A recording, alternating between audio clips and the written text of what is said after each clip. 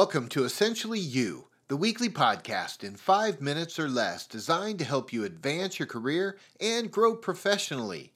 My name is Mark Mathai, and I believe that if you can rock your work, you can love your life. Welcome to the show. The fact of the matter is, hard work always beats talent when talent doesn't work hard. However, when talent and hard work partner, you have a situation where we can become unstoppable. This often shows up when working with clients.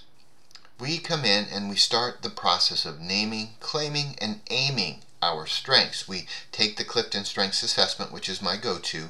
We read it over once, we think about it, and here's what goes wrong. Some perhaps share it with a best friend at work, and then, well, it sits in a desk drawer and is forgotten. You see, just being aware of your talents isn't really enough, as the work of strengths maturity is a three-part process of learning to understand why and how each one of our strengths shows up as an individual.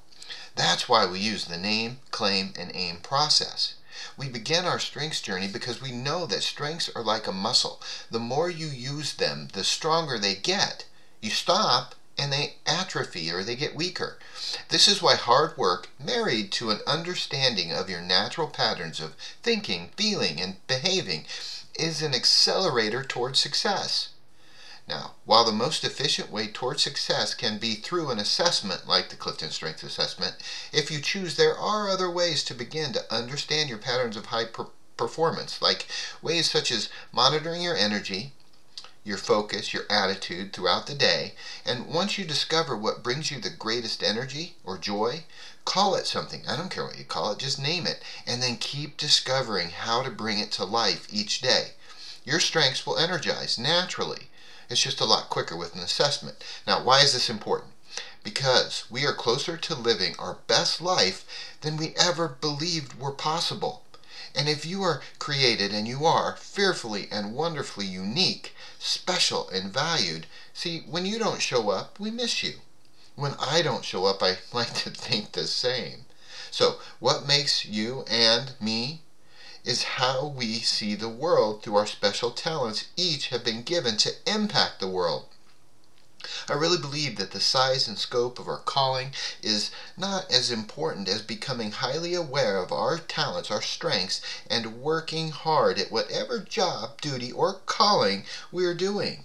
The journey towards understanding our unique awesomeness has a simple formula, and we can start today to experience what it feels like to fully live and give the world the best of you, the best of me, the best of us.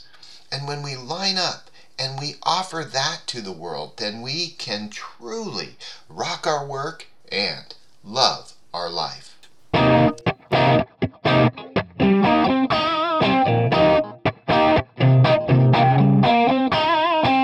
And now it's your turn to get out there and rock your work so that you can love your life. Not every job is going to be your dream job. I get that. However, if you can use your strengths every day and you know your stuff, the sky is the limit. If you've liked what you've learned, will you consider subscribing on iTunes and leaving a review? I'd sure appreciate it. Until next week, I'm cheering for you.